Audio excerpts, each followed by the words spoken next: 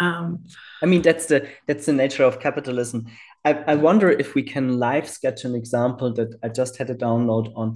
So I know you met Indy Johar from Dark Matter Labs, the CEO, and I want to quickly sketch the Highline effect. So when the Highline was built in New York, the project that Dark Matter Labs did was that basically the whole of the Highline could have been paid for with just a small cutout of the land value uplift adjacent to the Highline. So now that we know the Orange Line 6 will be built, how could we make, how could we include like big banks Hmm. in Brazil Hmm. to make use of the very likely quote unquote Line 6 orange effect Yeah.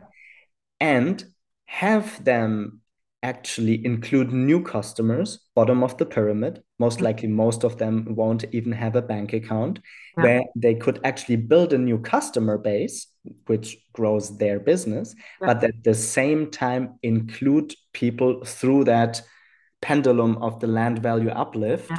that will happen most certainly towards the areas out of the favelas and Yeah. closer to the city. So I Yeah. think this That's could be a really very interesting. interesting example to build a consortium kind of on top of the infrastructure layer and sense into new banking mechanisms.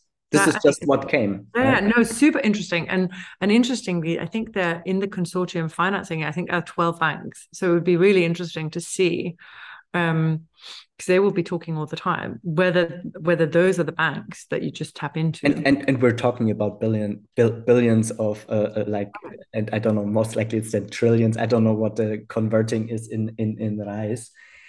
Um, so I wonder, how do we best ground that? Um, when I look at the next decade ahead, Hmm. and it's very intentional that I set myself Osaka in 3 years only as my personal moonshot. I think we have enough concepts, enough prototypes, and experiments big enough. I mean, both the Leven and the Mm. Orange Line 6 can absorb billions of bankable products Yeah. yet to be made, so to say, whole new asset classes. Indy would call them civic assets. Um, so I wonder, when you think, I always call it like the planetary civilization ahead. Yes. And let's ground that maybe in your Volans thinking. Yeah. When you think 3 years ahead, where do you want to move with Volans? What is the typology of projects and the typology of clients that you want to attract to really have leverage and ripple effects with these projects? Oh, that's a big one. That's a big one to ground it in. Um, oh, so if I ground it in Volans, I think, as I indicated, I think there's more work to be done on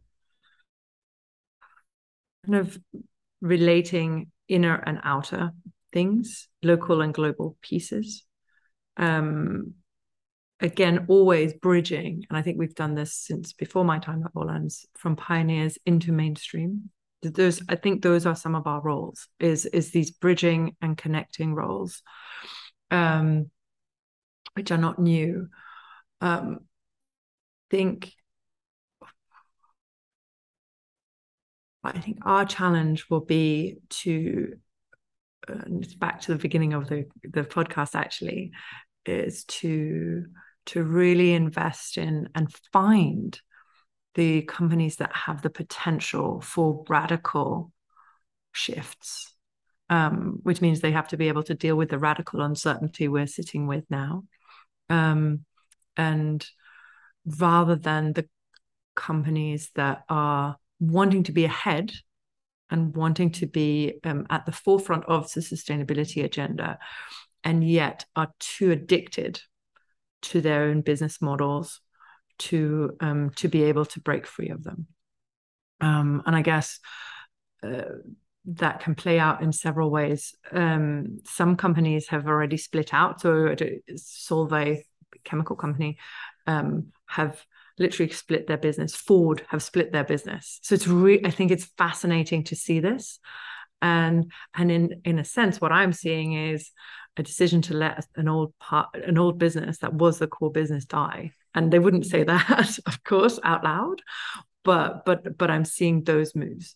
So the more we can help that, I think, in terms of organizational type, in terms of our type, it really, for me, is all about flourishing. And it's about allowing that people to connect to wisdom and to flourish within our clients and within the team here.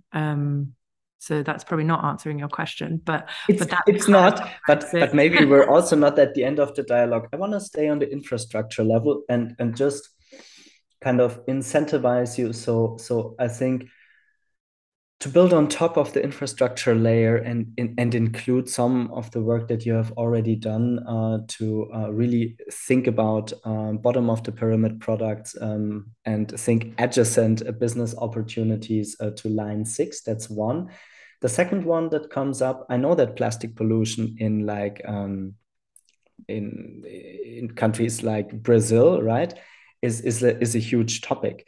So they could really also think of adjacent business models. I mean, imagine if the poorest of the poor could pay in single-use PET bottles that you hand in like the metro stations. Anyhow, they need to be built, I don't know, 5, 8, 10, 12, 25 metro stations. Why not include an additional layer of including single use or even mixed use plastic, right? Because I know this is done in various other cities.